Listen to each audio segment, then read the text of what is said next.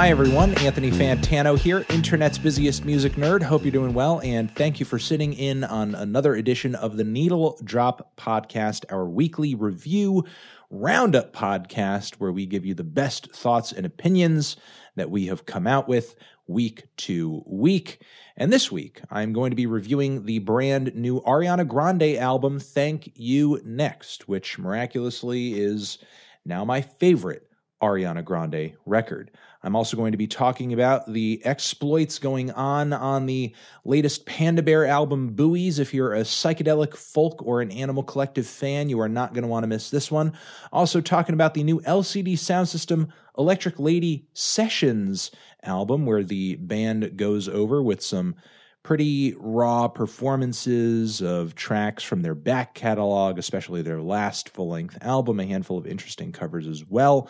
And I'm going to be covering the new experimental, phenomenal, artistic undertaking that is the new Xiu Xiu album, Girl with Basket of Fruit. Also, we have a Bruno Mars and Cardi B track review for you, and I'm also going to be nitpicking over the premise of the brand new Yesterday film, which if you've not heard of it, it's a new movie where essentially a protagonist sort of finds himself in a world where the Beatles never existed. I've got my problems with the concept of it, and we'll go into that. So that is going to be our episode here of the Needle Drop Podcast. Here we go. Get ready. Ba-bam. And it is time for a review of the new Ariana Grande album, Thank You Next. This is the latest full-length LP from one of pop's biggest voices right now, Ariana Grande. A pretty quick follow-up to her fourth full-length album that dropped this past summer, Sweetener, which had its highs and its lows, but in my opinion, up until that point, it had been her best album yet, especially with its quirky and forward-thinking production from the likes of Pharrell, as well as super strong standout singles like God is a Woman. Thank You Next, though, boasts no production from Mr. Williams, which is kind of sad, but Pharrell's beats did lead to a little bit of stylistic inconsistency on Ariana's last full-length LP. That's fortunately not the case here. Pretty much all the instrumentals on Thank You Next are a seamless blend of low-key electropop, blissful ambience, and smooth, spacious trap. Overall, it's a much more uniform record, even though Ariana is working still with an ocean of producers and co-songwriters, the most prominent of which are Swedish pop wizard Max Martin, Andrew Wansell, as well as Victoria Monet, who's written for everyone from Nas to Fifth Harmony. And all this contributes to Thank You Next being a pretty moody record. Even this album's most blatant bops are delivered in a kind of relaxed fashion, or are veiling a hidden sadness or something.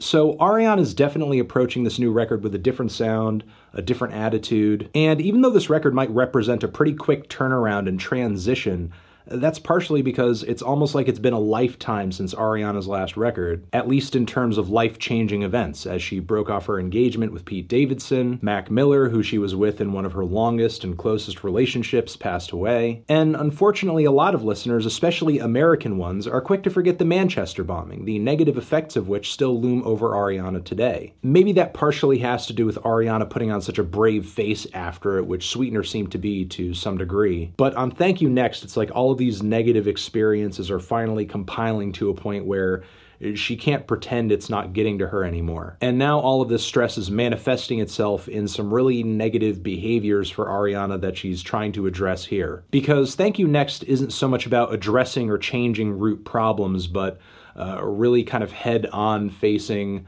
what you're doing as a result of these problems. Whether it be coming off really, really needy, or needing to cut off some friend with benefits because you don't want them in your bloodline anymore. Maybe you realize this relationship or connection isn't that good for you. Ariana goes on about needing to put on fake smiles and pretending she's okay, being addicted to shopping, trying to forget her past, and also getting caught up in some really weird love triangles, like on Ghostin', where she finds herself having feelings for someone else, and also the closing track, Break Up With Your Girlfriend, I'm Bored.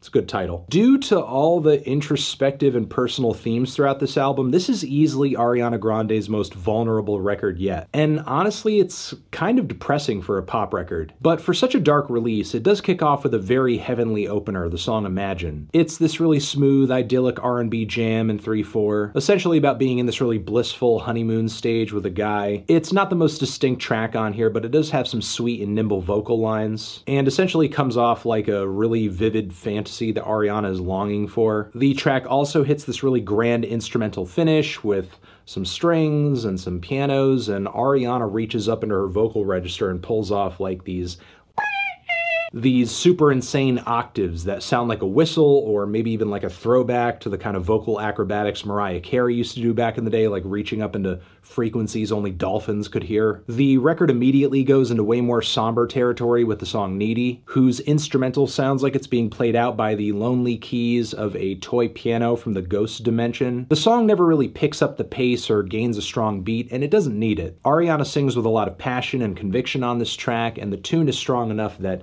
it still shines through and is incredibly catchy in this super minimalist state. The song NASA has a pretty cute hook, but it's one of several tracks on here that strikes me as maybe a little generic or one-dimensional. For me, it sort of fits into a growing ocean of tracks that feature female singers gently crooning over dusty beats with serene synths and generous sub-bass. I kind of feel the same way about the song In My Head as well. Even if I do like the narrative of Ariana Grande tricking herself into a relationship where she imagines the guy she's with as being greater than he actually is, or someone that he's not. And meanwhile, the song Makeup is an idea for a track that I like a lot, likening her enjoyment of making up in a relationship to literal makeup that she likes to wear. The quirky instrumental is great. I love the chirpy vocal harmonies that kind of remind me of something off of a old Dirty Projectors record, but the abrupt finish and the barely there structure of the song leads me to believe that they didn't really know what to do with it, which is mega unfortunate because it's one of the most fun and unique tracks on the entire record. Still though, the rest of the album is pretty solid. I love the electro and reggae fusion of the track Bloodline. The track hits hard, it's produced incredibly well, and Ariana's vocals come off really authoritative. It's easily one of the boldest songs on the entire record. From the beat to the horns, it's a very heavy and sexy track. And while I do like the couple of tracks on this record that hit hard, it's really the more dreary spots on this thing that win me over. The song Fake Smile, in my opinion, is fantastic, not only for its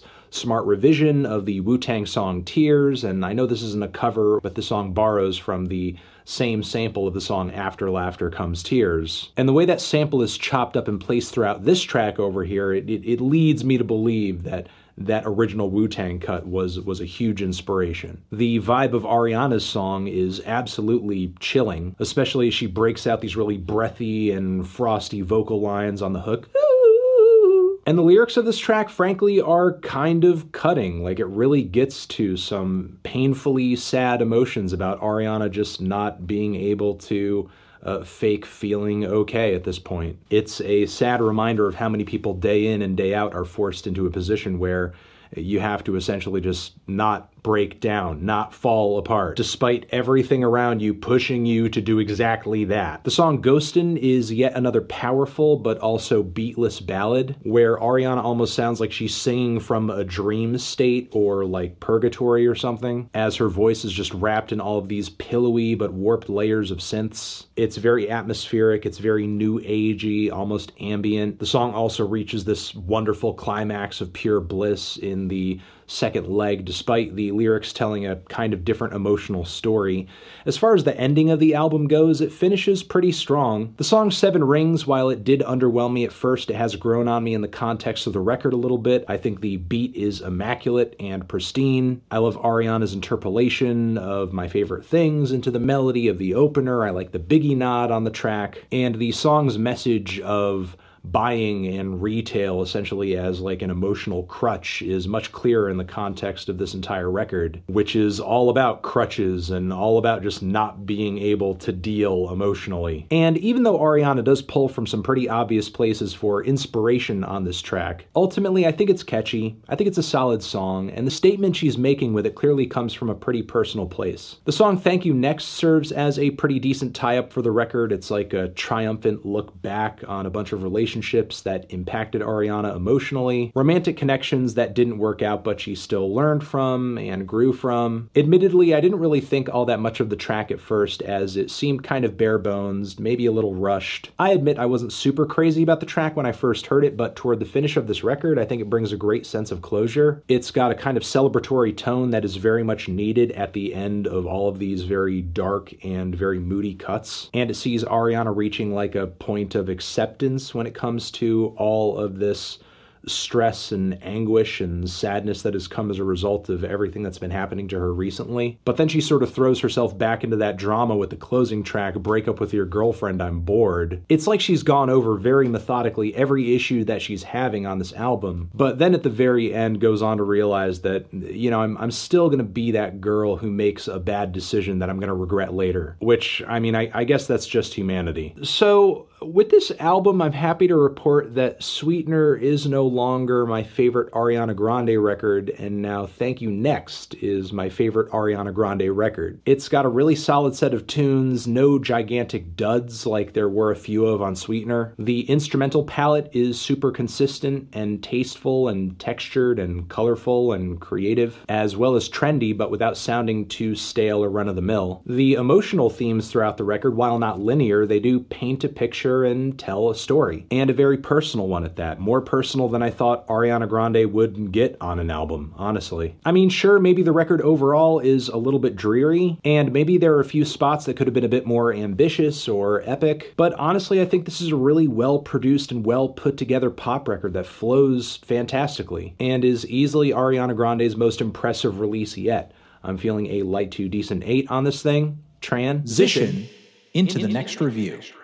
And it's time for a review of the new Panda Bear album, Buoys. This is the newest full-length album from singer, songwriter, multi-instrumentalist, producer, Mr. Panda Bear, known for his time in the groundbreaking neo-psych outfit Animal Collective. Panda Bear has also built up a pretty impressive solo discography for himself over the years. However, I've never considered myself a hardcore Animal Collective fanboy, and maybe because of this, I've never really been as into the solo material as many other people have been, outside of Panda Bear's Person Pitch and, of course, Deacon's Sleep Cycle. That is a sweet record. And I didn't exactly go into Buoys with super high hopes, especially since the lead single off of the record, Dolphin, in my opinion, is such a train wreck with its obnoxious water sound effects, the stale percussive sequences that endlessly repeat like water torture, as well as some very goofy vocals. It's like the track is set to a tempo that forces Panda Bear to sing in slow motion. But surprisingly enough, beyond the singles, deeper into the record, this album actually has a lot of weird, endearing qualities to it that I like. Overall, Buoys is not nearly as soullessly repetitive or as mind-numbing as Panda Bear's past couple of releases. Much of the material on this record feels like it's being presented in a pretty raw form. It's not nearly as dolled up and washed out and labored over. It's also a pretty organic listen to. It feels almost as if everything I'm hearing is occurring live right there in the moment. And even with the very limited sound palette Panda Bear is working with on this one, he does still create a very strong sense of place on these tracks. I feel like I'm existing in whatever weird psychedelic space or plane Panda Bear is also in as I'm listening to him perform these cuts. Whether it be on the song Cranked, which features these cavernous delays just swallowing these lo-fi searing laser synthesizers. These sounds are just continually crashing into each other, and the intensity of that only increases as the song progresses. The song Crescendo does a much better job of working with a lot of the same water sounds the opening track Dolphin did. The track's glitchy sounds and heavy sub-bass gives me the feeling of being submerged. This track is also set against a much better song than Dolphin 2, though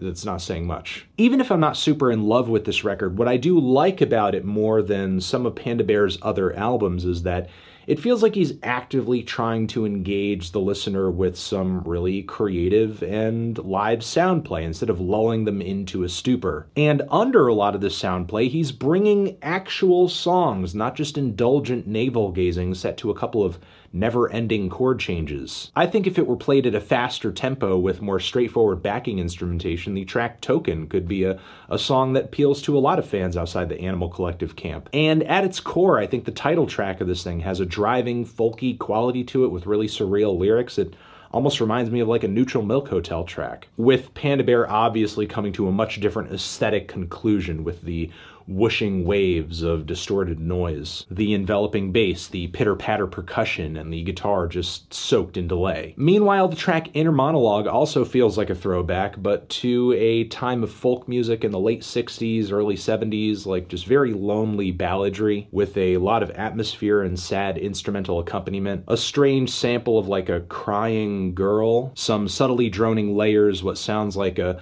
sad, warped reed instrument playing out in the background, and some weirdly soulful vocal harmonies too. And that's another thing I should mention about this LP. A lot of Panda Bear singing, it's a little unlike what fans might be used to on previous records, whether it be solo material or Animal Collective stuff, because his voice, while it is soaked in delay, it's not really being covered or veiled in any walls or layers or anything.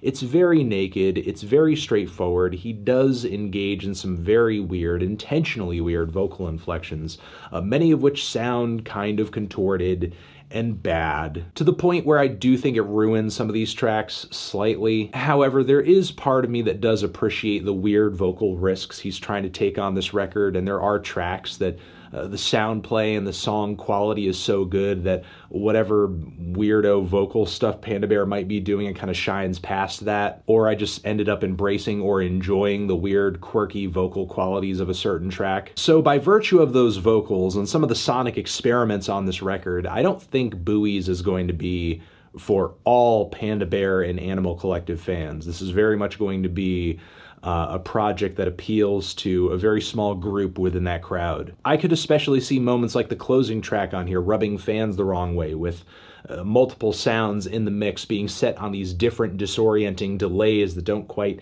sync up, and as the instrumentation intensifies, the mix only gets more dizzying. So there are some bits of this record that are challenging, and there are honestly some low points as well. Tracks where you either have a boring tune or a stale progression. The song Master is one of the longest and most painfully redundant tracks on the entire record. I mean, I'm glad overall Buoys sees Panda Bear drifting away a little bit from that headache-inducing repetition, but there's still some moments here where he seems to continue embracing that. I also like many of the romantic and slice-of-life lyrics throughout this record. There are quite a few moments where Panda Bear is referencing reconnecting and turning off your phone screen, essentially. Living more in the moment, I guess. Overall, I thought this was a very fun, trippy, little alternative folk psych record, with, sure, some glaring flaws, but also a lot of character and a lot of creativity. I'm feeling a decent to strong 6 on this thing. Transition into the next review. And it's time for a review of the new LCD Soundsystem record, Electric Lady Sessions. This is the latest project from famed American indie-tronic alternative dance and post-punk outfit LCD Soundsystem, and it's essentially a record of session recordings the band laid down over the course of several days at Electric Lady Studios in Manhattan, while they were in the midst of a tour behind their last full-length album, American Dream, a record that, if you remember, was essentially their comeback album after a very long hiatus and what was essentially a promise the band was breaking up for good. And if you also remember, I was one of the few people that didn't really care for the record at all. Personally, I thought a lot of the performances off this thing were kind of underwhelming. The wit and fun and exuberance of LCD's music was really lacking on this one. And while it's far from the worst album I've ever heard, I do think it is LCD Soundsystem's worst album. So given that, I didn't exactly go into Electric Lady with the highest hopes, because a great deal of the material on this project is from American Dream, just as the London Session CD the band dropped in 2010 right after their This Is Happening record was chock full of material from around that era in the band's career. Electric Lady also features recordings of a few throwbacks from the band's discography, and a handful of covers as well that range in terms of adherence to the original blueprint. The band's take on the Human League Seconds on the opening track of this thing sounds like a dead ringer for the original outside of James Murphy's vocals and the slightly more distorted instrumentation. As far as the pacing and the tempo and the overall composition of LCD's version here, it's like a carbon copy. Meanwhile, their take on Chic's I Want Your Love is a lot faster, more tense than the very sensual original. The band kind of throws out the laid-back and disco-inspired grooves of that cut and replaces it with something a lot more wiry and energetic and kind of intentionally awkward and weird. And the band's take on We Don't Need This Fascist Groove Thing from Heaven 17 is maybe the best cover of the bunch just by virtue of LCD Soundsystem sounding most in their element while playing it. Between the political lyrics and the cheeky group vocals as well as the groove, it's like this track was made for LCD Soundsystem to cover it. And again, the rest of the material on this thing, it's just pretty much session renditions of tracks from American Dream. And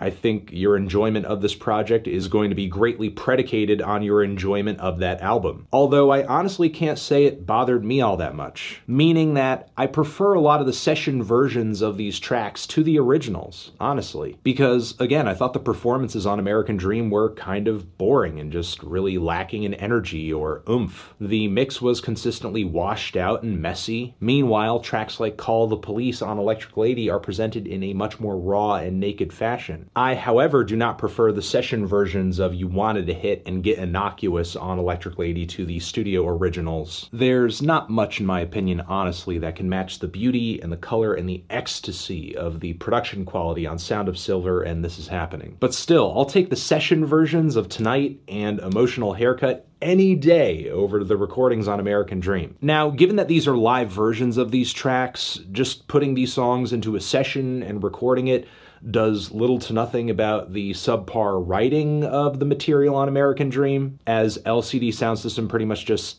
plays it pretty straight to the original versions of the tracks. So tracks from that album that took forever to develop and were really boring and utterly redundant like I Used To, as well as Oh Baby, which has a really weird track listing placement on this record that utterly ruins the flow. Yeah, while I may enjoy the more organic and in-the-moment performances of these tracks to their studio version originals, still, I do find the writing to be utterly boring. So, I don't know, I'm not really sure what else I can say about this record. I think it's pretty decent. Obviously, it's not a live version of American Dream all the way through. It's just got some material from it mixed with some covers and older stuff from the band's career. So while there is some material on this record I don't really care for, it feels a little unfair to purely judge this record based on its writing and the substance of the material, because I already knew the quality of it going into it because I had heard the studio versions a while ago. But if what this record is supposed to do is make us recontextualize or listen to these songs in a different way because of the performance aspect of hearing the band play them out live in the studio, I would say it succeeds on that front to a decent degree, as a few of the band's older cuts and the covers are merely just okay. Much of the American Dream material is greatly improved by these recordings.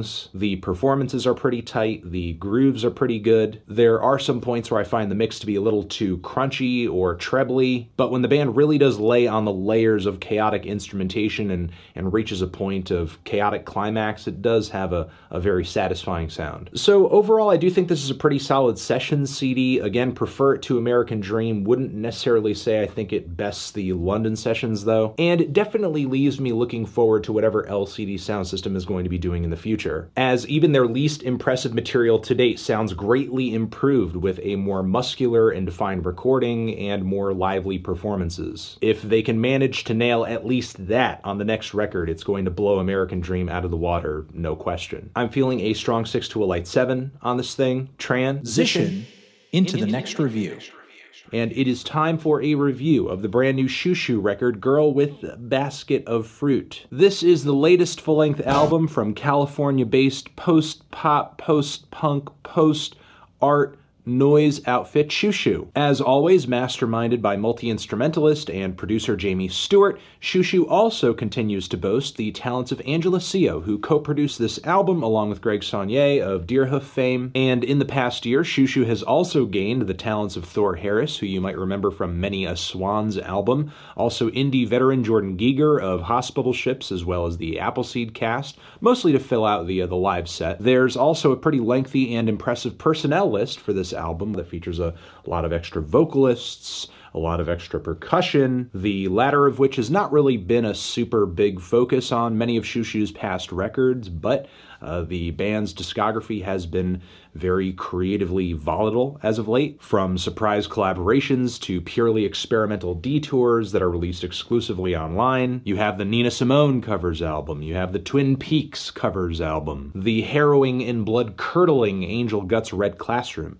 as well as the band's return to more of a pop form on their last full-length record, Forget. So there hasn't been a whole lot of predictability in this era of Xiu Xiu's discography right now, and yet the band continues to drop some of their most thrilling and exciting material yet. And Girl with Basket of Fruit is no exception. This record may just be 9 songs and 37 minutes, but it is a powerfully twisted artistic statement that pulls absolutely no punches and is easily one of Xiu Xiu's most out there albums yet. Xiu Xiu does their best to ward off the faint of heart on this album right from the start of the record with the title track, where all that percussion I was talking about earlier shows up in spades. It's one nasty, lo-fi, bustling beat layered on top of another, battling for attention in the mix. It's messy, it's distorted, it's chaotic, it's absolutely overwhelming, and even Captain Beefheart-ish in some respects. Jamie Stewart, on top of all of this instrumental madness, delivers these shrieked and shouted bits of totally absurd poetry chocked full of insane quotables. She's in love with the angel of no taxi anywhere. Her boob gets so floppy she uses it as a fan to wave away his sickening BO. Yeah, those are really real-life things that are said on this album. I'm not joking with you. It's just so profoundly twisted with the tinkering beats and the distortion and the ravings of an absolute madman. All the sour tones laced throughout the track as well. There's also a similar vibe on the track Scissors, which was an amazing teaser cut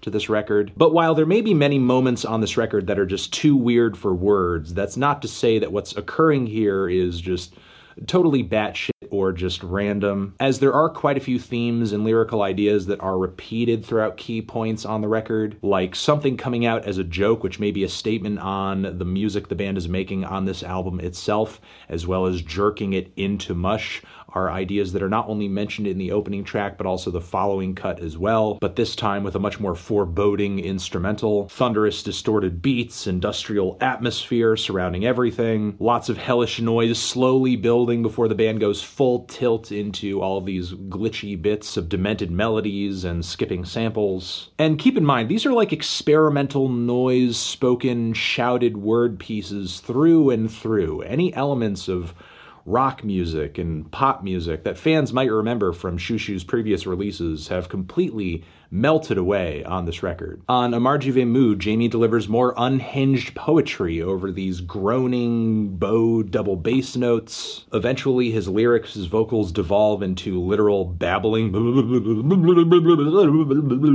And it's an alright cut on the record. I suppose as more low-key moments on this album goes, I do prefer the track Wrong Thing, where Jamie's more measured vocals and clear vocal melodies set against these very sad and droning and mournful synth chords are a breath of fresh air on this very relentless record. Kind of a very necessary bittersweet moment. The song Ice Cream Truck sees the sonic mayhem getting turned up once again on this record.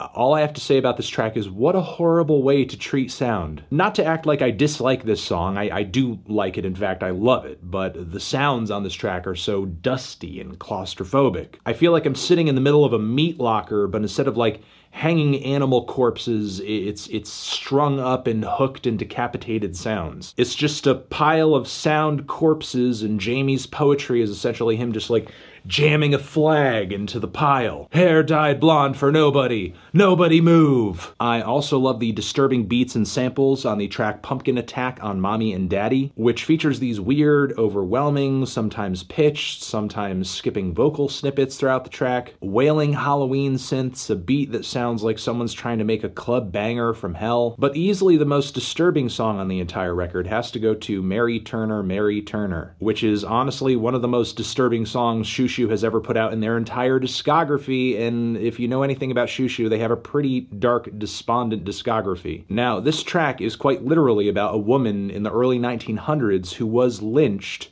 for protesting the lynching of her husband. And given Jamie's complete lack of fear on this record when it comes to lyrics and when it comes to vocals so far, it should be no surprise that he takes it very far on this track as far as the subject matter goes. So far that anybody who has a soul by the end of this track should have their skin crawling, and anyone listening to this track who's never really reflected on the history of hatred in this country that led to barbaric practices like lynching might have to just sit down after this cut and have a very deep reflective think, as these are practices that are not that old, not that long forgotten, and the effects of which are very far-reaching and cannot merely be forgotten in a few generations. The closing cut on this thing, Normal Love, is actually one of the prettier and more serene tracks on the album, but it's actually still a kind of disturbing duet of sorts between Jamie Stewart and Eugene Robinson of Oxbow fame. There's some very gentle pianos on this track, some upright bass, Jamie and Eugene's vocals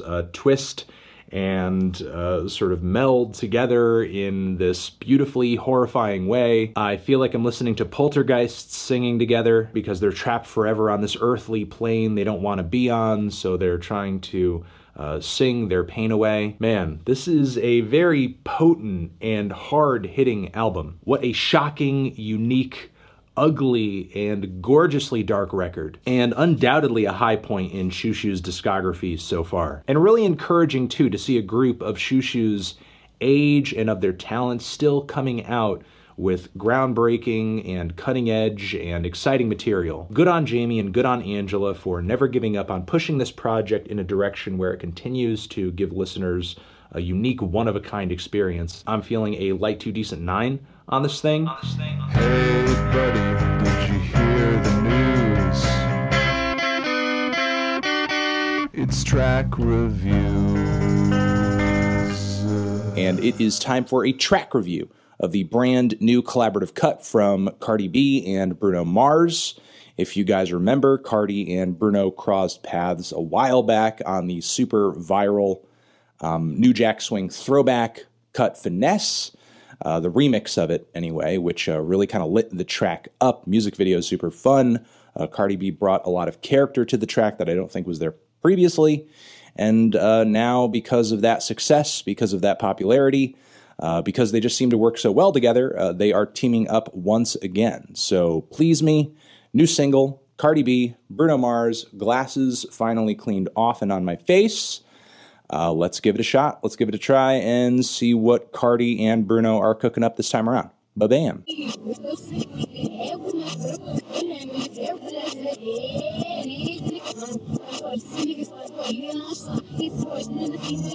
Okay. Damn. That was not as playful, innocent, and as fun-loving as the Finesse remix at all. Or rather, it was way raunchier. This is a blatant post-Valentine's Day sex jam. It is slow. It is sensual. Cardi's verses are absolutely raunchy and over the top, going as far as, you know, just like eating her out and so on and so forth, which is totally cool, you know, but, you know, clear the kids out of the room before you play this one, okay, is basically my bit of advice, okay? This is not a fun jam for the whole family. Cardi's verses, for the most part, sound pretty average for her. I feel like she's fallen into a point artistically where she just kind of delivers what people expect from her. Maybe she's a bit raunchier than she normally is because this is a super, super, super sexual track. The instrumental is kind of a mix of smooth jam R&B, and it's got a sputtering trap beat that's pretty easygoing and chill. Bruno Mars all over the track doesn't really have a strong verse or anything like that. For the most part, he just kind of flies in on the choruses and delivers these incredible, like, climbs upward into his register. Please, please, man. Like, he's really getting up there, turning up the volume, turning up the intensity, turning up that sensuality. I wish him and Cardi traded off a little bit more, or that he got, you know, sort of his own defined verse where he had something to say. But for the most part, he just kind of seems like almost like just like a placeholder or something in the track, which is okay. I feel like Bruno Mars's singing on these choruses would fit more during like a really passionate bridge or something, you know what I mean? Because as a hook by itself, I don't think it's that great of a hook. These really passionate vocal crescendos, I guess, maybe you could even call them. I don't think they work as well as just like a straight hook as it could just be like, a really intense moment toward the end of the track to kind of polish things off and give the audience like a grand finale or something. As a chorus in and of itself, I think it's kind of weak, and you're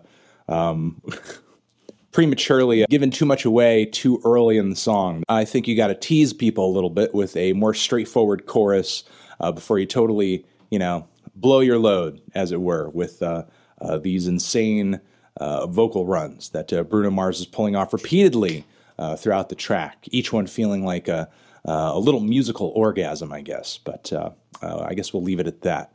I think it's a fine track. Didn't blow me away, not as interesting or as fun to me as the Finesse remix, but certainly not terrible.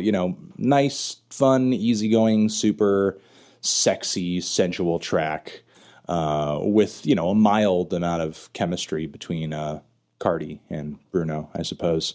And yeah.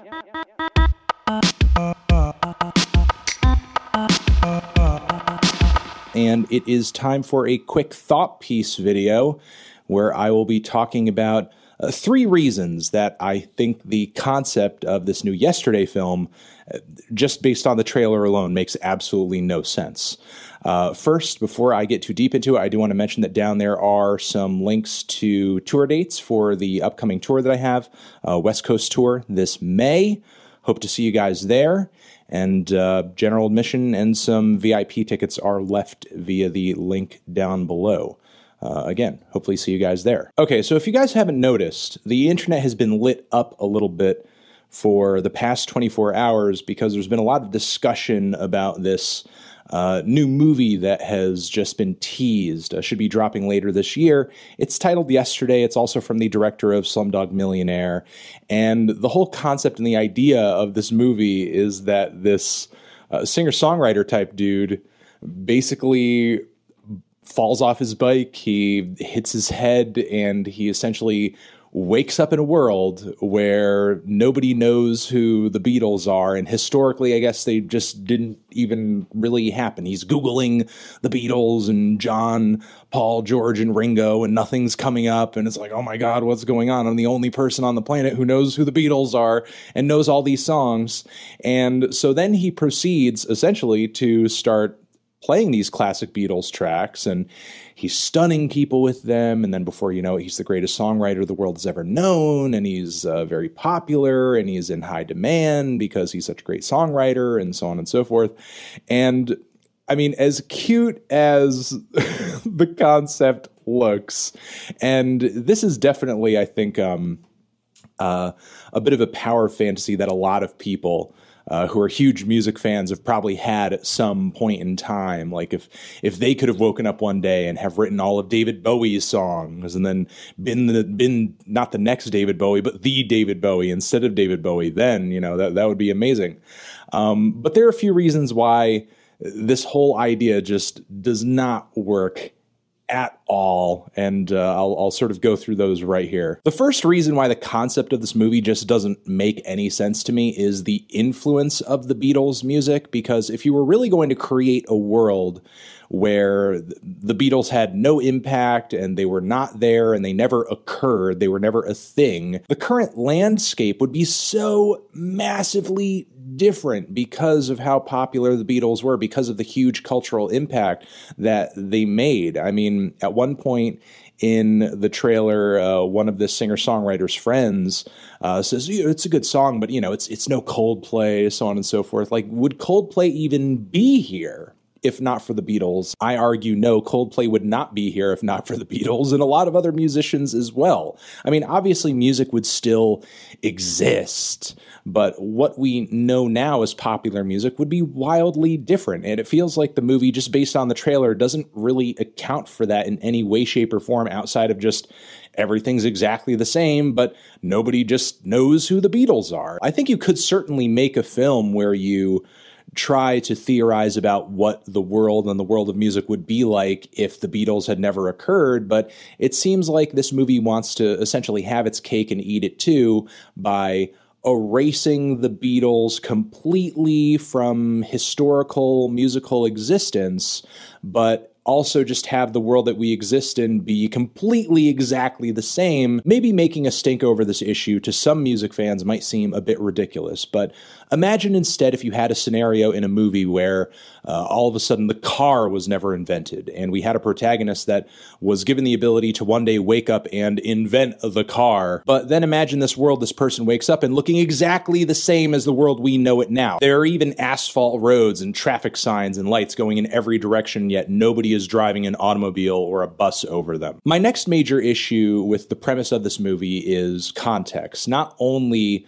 are we living in a world where the Beatles never existed, and that doesn't make sense, as I've already established up until this point, if you're going to present us with a world that's pretty much exactly the same as the one we know today, but also, could you feasibly take all of these fantastic and great Beatles songs from the 60s and from the 70s and erase them from memory, and then fast forward time several decades later, and then just present them to people in 2018, 2019, and then all of a sudden they would catch on just the same as they would if it were the 1960s? Honestly, I think the sensation of the Beatles, part of the reason it was a sensation that happened at the time that it did was because it happened at the time that it did. Especially if we're living in a world that without the Beatles is pretty much unchanged as this movie presents to us. A lot of the ideas and sounds and songs that are presented in this film are no longer cutting edge or no longer refreshing. I mean, to even get a bit of a foothold, our protagonist here would most likely need to be doing trap remixes of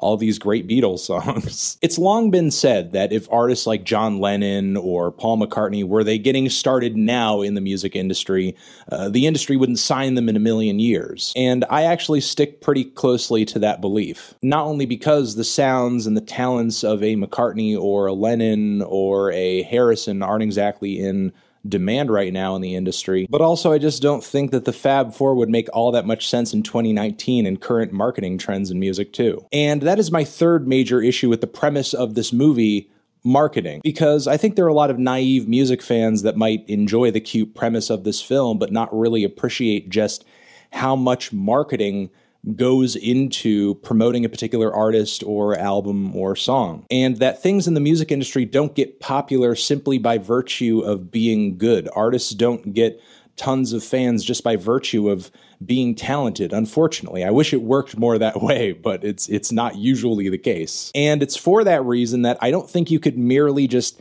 hand a bunch of random forgotten Beatles songs to some dude, just any dude, and then just have that person start playing them, and all of a sudden they become the biggest music superstar the world has ever known. Not that talent can't shine through, and not that cream can't rise to the top, but once you have good songs, it's not just a matter of playing them in front of people and then all of a sudden you're the next biggest thing. There would still have to be a gigantic multi-million-dollar music marketing machine behind this person in order to get them onto a platform where their music, their songs, their talents are actually making some kind of impact. And I think I'm going to leave it at that. Those are essentially my three major issues with the premise of this new Yesterday film. But all that being said, I mean, the production of the movie looks fine. The Beatles renditions played throughout the trailer seem fine. The acting, for the most part, seems okay. I'm sure this movie at the end of the day will be sound technically and will be utterly cute, but still, just as a music nerdy individual myself, I just had to kind of get out there my feelings on just how obnoxious I find this premise to be, and that's it. Thank you very much for listening to this latest episode of the Needle Drop podcast here. I have been your host, Anthony Fantano. Shout out to Jonah for assembling another one of these episodes, as well as he always does. Make sure to hit us up on social media, twitter.com/theneedledrop, Fantano on Instagram, theneedledrop.com, youtube.com/theneedledrop, and youtube.com/Fantano to not miss a single piece of content that we drop week to week to week. I will catch you guys in the next episode. Make sure whatever platform you're on, you are subscribing, you're leaving a rating, you're leaving a very nice review or a comment or a thought. and love you. Anthony Fantano, music, podcast, forever.